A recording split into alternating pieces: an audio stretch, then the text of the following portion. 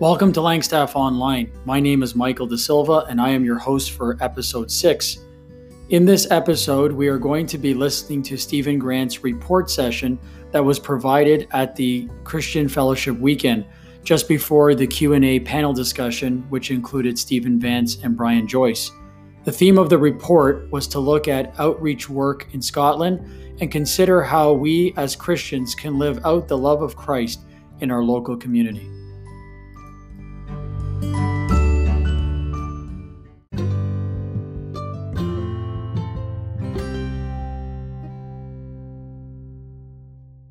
Really kind of.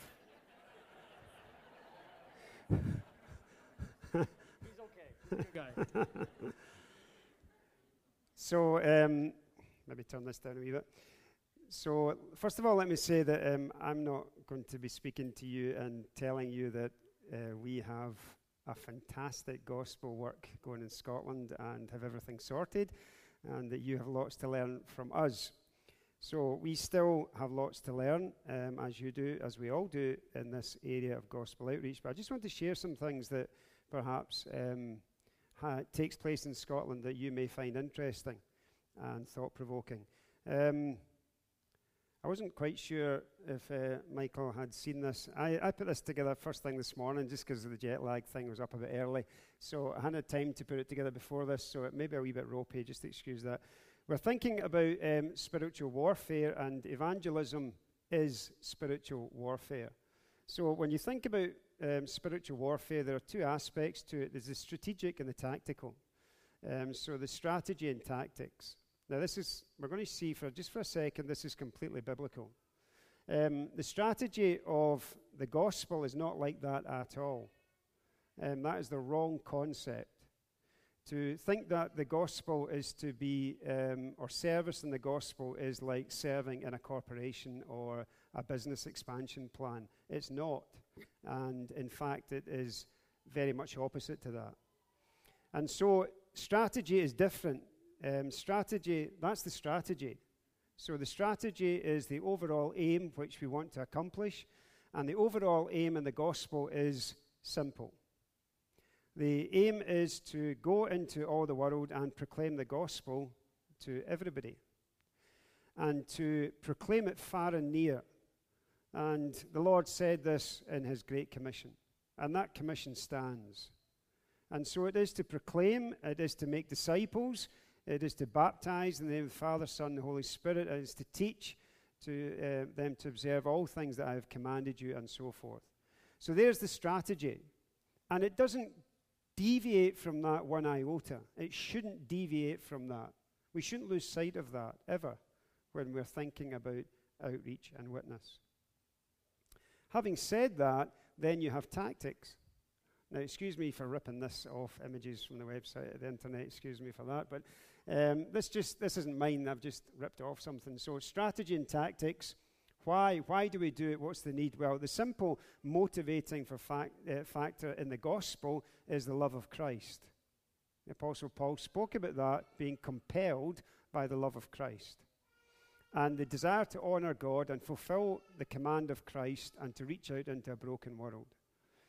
And compassion for the world and love for God, these are the motivating factors. What should we do? That's the strategy. The strategy is we need to take the gospel into the world.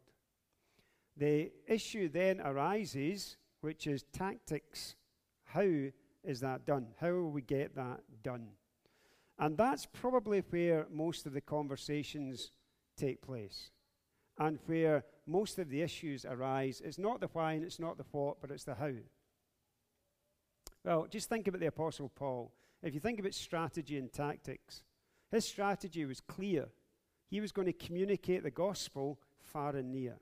But his tactics were well thought out. He didn't just blunder on without any idea of what he was going to do and how he was going to accomplish it. If you look at his missionary journeys, they are tactical. They're not random. If you follow where he went and why he went to these locations, you'll find this, that he targeted the cities and the hubs of communication in his day. He didn't go to every village and preach the gospel on his route, but rather he targeted these areas where he could see people saved and they then could disseminate the gospel back into their communities. So that was his tactics, unashamedly. And there were times that he would spend a long time in a city, times he would spend a short time in a city. Just trace it. But if you trace his missionary journeys, you will find that he's hitting all the major centers of communication within that area of the world. And he wanted to get to the real hub, which was Rome. And he wanted to get to the outward areas of the then known Roman world, which was Spain. So he had a plan. The plan was to enact his strategy and do so in the most effective manner possible. So he used the transportation that was available to him. He didn't go over land all the time. There were times he wanted to get faster to one place or another, and he took a ship. When he went to these places in the cities, he didn't go to the same place. So I didn't have time to get all the scriptures together for this, but you can trace this in your mind. He had a plan. His tactics were that when he went to a location that he'd identified, he then found areas within that city where he could effectively fulfill his strategy. That was his tactic. So he would go to marketplaces, synagogues, debating forums, places where people prayed, like at Philippi. He went down by the river because he knew there would be people praying of a religious disposition. And he went to houses where he had opportunities to debate and discuss the gospel. So he had clear tactics. It wasn't random, it was thought out, and it was intentional, and it was effective. So he didn't go into a city, hire a house, stick up a sign, and sit there. And then sit there. And then leave. So rather than that, he was active and proactive in engaging the people for whom he wanted to fulfill the strategy. So the strategy wasn't going to be fulfilled unless he had tactics. So he thought out his tactics. What did he do? So here's the second layer. So where did he go and what did he do? Well, these are words that appear in the Acts of the Apostles. These are words that appear in terms of the original Greek, and they are words that describe Paul's tactics. So he didn't just go randomly. He went intentionally and selectively to cities. And when he was in the city, again, he had a plan. And the plan was that he could fulfill his strategy by getting to as many people effectively as he could. So he went to where they were. And then beyond that, when he was there, he adopted his tactics to suit his environment. So there were times when he would stand up and he would preach publicly and he would emphatically declare. So there'd be no debate, there'd be no discussion, he would just state things publicly. There were other times when he would lecture. And so that word is used, as is the word argument, persuasion, exposition. He would speak, he would announce, and he would dialogue. What's he doing? He's using the full ambit of communication available to him with the physical proximity of people close to him. So he is using every literary skill that he can possess to communicate the gospel. He's preaching, he's teaching, he's discussing, he's debating, he's engaging one-to-one. He's doing the whole thing. And he's not even doing it in the same place. So he will adapt his method to suit his audience, to fulfill his overarching strategy. The same message delivered in fulfillment of the commission, but the method suited the environment. You cannot get away from that in the book of the Acts. It's to do the Apostle Paul a disservice to think that he didn't do that. He did. I wrote this 12 years in 2012 when I was just telling Michael, I did a position paper in relation to the gospel in our assembly. And I said this, that the gospel commission of the Lord Jesus is not fulfilled when people are not present to hear what is preached. So there is no fulfillment of the gospel commission when there is no one there. So a necessary part of the gospel commission has to be the people receiving what is being declared. the declaration of it is not the fulfillment of the commission. When you look at the commission, there is the declaration, there is the preaching, but there is also people who are receiving it, hearing it. You have to go into all the world and preach the gospel, but you don't stand off a cliff and preach to the sea.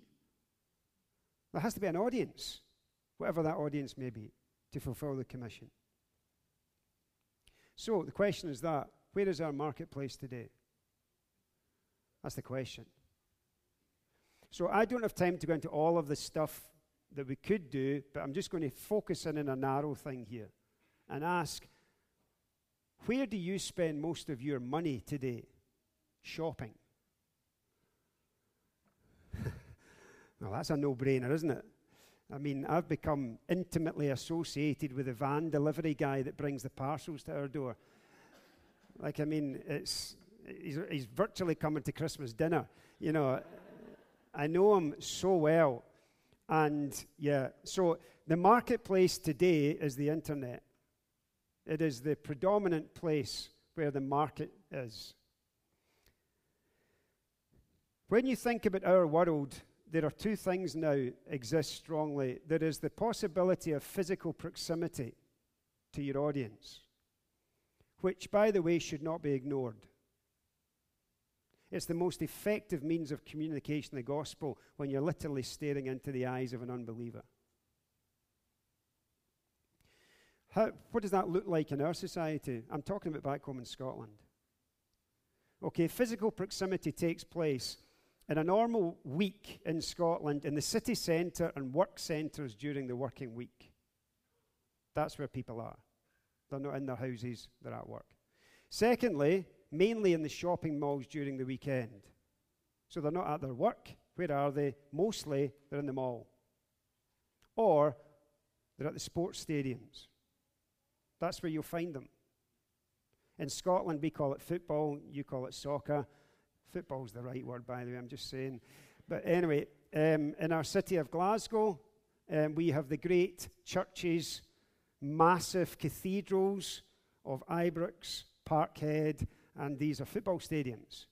And the congregation is 60,000 in each stadium of a weekend, with millions more tuning in. That's the religion of our city. It crosses religious boundaries. The other place where you gain physical proximity to people are fairs, culture events, and local community events, when people are out their houses and they're engaging in some activity that you can also engage in. Now, whether we like it or not, that is our marketplace in our society. So if you're going to engage with people in a physical sense, in close proximity, you will either need to do so at their place of work or surrounding their place of work, or in the shopping mall or surrounding the shopping mall, or in the sports stadiums or surrounding the sports stadiums, or at other similar events. No one in our community goes to church as a social event or regular activity. The church attendance is tiny in our community back home. They go elsewhere. So they're not if they don't go to any church, the chances of them coming to yours is minuscule. They just don't do it. It's not part of their thought process. The other issue about gospel is this: not just physical proximity to convey a message, but also scattering the seed. Now, how is that done? So that is that you're not actually in relationship with the person that you're engaging with. You're not close physically to them, but you're still communicating to them. So we do that, as in other parts of the world, with billboards, roadside advertising, magazines, which are printed to the highest quality we can get and distributed by what we call Royal Mail. So you do mail drops, and they're tens of thousands. Advertising space, buying it, using it, and designing it. Basically communicating a message where messages are communicated, which is advertising space. Online, which I'll speak about shortly, which is the biggest marketplace that we possess that's ever existed. It's also got the biggest reach for scattering seed that's ever existed. Social media, websites, blogs, podcasts, all of that stuff. So the two ideas, you get physical proximity. You want to engage with people. The idea of only expecting people to leave their house after they've worked all day and come out to a place that they've never been to an activity that they would never conceivably engage in, and come 6 nights in a row, out the blue, is not happening in our society back home. It may happen at some point in their journey towards Christ, but it certainly would be quite close to the end of that journey as opposed to the beginning. I'm putting that up there. It's not come through very well, but I saw that in a place called Huddersfield in England a couple of weeks ago, and it's a illuminated billboard in the city centre by a couple of brothers who've got a website called Hope by the Roadside. Young Scottish brother who set that up, and he's out in Uganda at the moment, and he's got billboards all over the place in the capital city of Uganda. And he's a working guy, but he's got this exercise, and he has billboards all over the place. So you can see this. That is extremely effective. That's in the town centre, and it changes, obviously, but I don't know if you would see this, but that's taken from about 3 streets away in the city centre, and it's illuminated. It's a big LED thing. Now, that costs money, but that is a wise use of funds, because that seed is being scattered in that town centre. During the day, there are tens of thousands of people who walk past that, going to their work. Here's another little idea of what we do with scattering the seed. I hope we can see this okay. I know we can hear it. Oh, we can't hear it.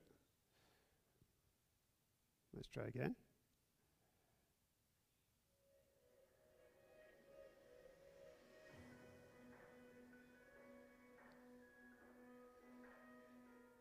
This, I should say, was from August this year in Edinburgh.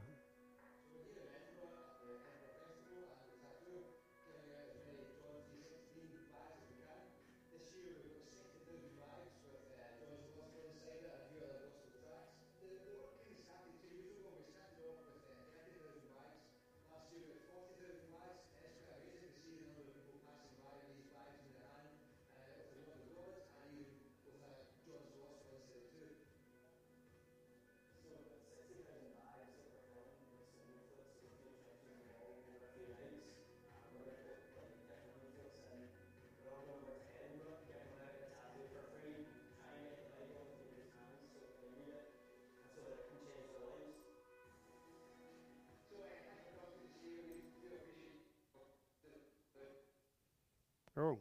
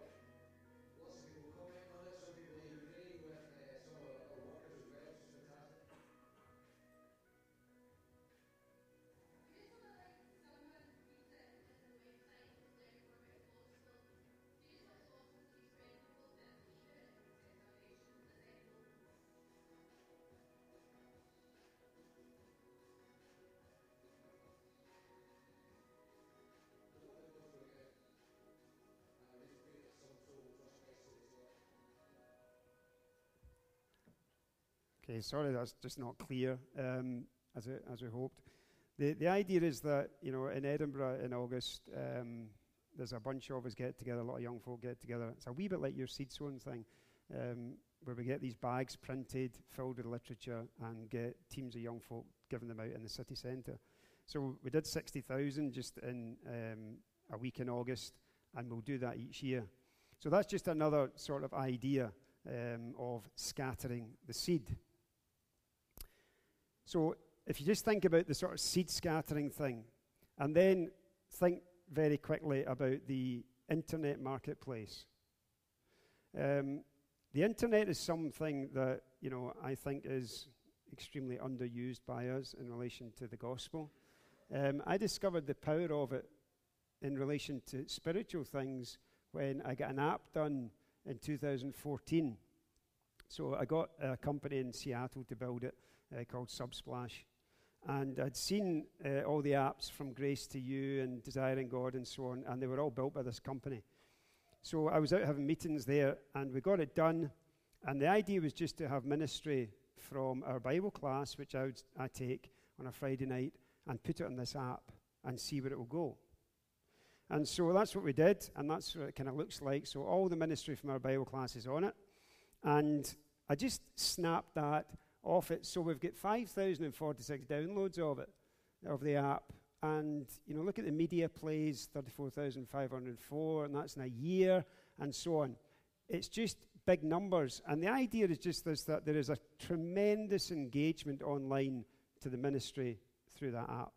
And that app is downloaded all over the place, and it's never advertised by us. It just has a life of its own, and it keeps going and going and going and going. And it just alerted me to the possibilities of getting something done to the highest possible standard, paying for it properly, and then filling it with the best material we could get that would not be restricted to assemblies, but to be evangelical with New Testament truth, and to get it over the wall, so to speak, and spread out as far as possible. And that has led to a whole lot of stuff, which has been interesting. We also have, some of you know this, an online project called Understanding the Gospel, which we now have just about 100 saints involved in. So it was really through looking at the Gospel Coalition and Desiring God ministries and asking, why is there nothing like this from an assembly perspective? Why is anything we do rubbish and of poor quality, when there's so much talent amongst us that can produce excellent online resources? So got a few of us together. That's some of us got involved in this. And we decided that the writing quality amongst the people we wanted to write was pretty poor. And so we got a chap called David Newell, whose English literature is his subject, and he works at the University in Glasgow. He agreed to do workshops, grammar workshops, and writing workshops for our writers. So to write for the project, you've got to go through a weekend workshop with David, and he strips all your confidence away so that you realize you know nothing, and then he rebuilds you. So we did that. We got 54 writers through that, young and old, and then writers. So we had 31 writers who've contributed now, because some had to drop out and some simply weren't good enough, others were. And then we also got an IT team together of 5 guys who do this stuff for a living and do it to high standard. We got some video team put together. So again, people who do it commercially for big businesses. We wanted these people using the best of their skills to put together video material for the project. And also we have 4 people in an editorial and content management team. So that, by the way, is the BBC News Round. The reason I'm putting that up is that we have gaps in this project that we want to fill. So we want to target the 10-year-old to 14-year-old age group, which we haven't targeted at all. And we've got a whole project running at the moment to produce. It will look something like that. That's just the model we're using of the BBC. So it will be communicating to that age group. They'll be able to communicate on their phone. It'll be for Bible class leaders to use. Homework will all be done on the phone. And it will be to take the youngsters through basic Bible truths. We get all sorts of videos done. This is Paul McCauley, who's miming there. And Paul Coxall. So there's a lot of videos done as well on the site. And then our latest aspect of the project was that there was nothing really for specifically the issues that are specific to women. with the Titus truth of older sisters ministering to younger sisters. And so we got a group of sisters together. 5 of them are writing already for the project, but we got another 30 of them together and did 2 workshops with them a few weeks ago, which was challenging to say the least. So when you have the guys together who are going to write, they just take instruction, and there's no problem, you know. The women, it's a whole different thing. Like, there wasn't a minute's silence for 2 days. It's like, it was very stressful in many ways.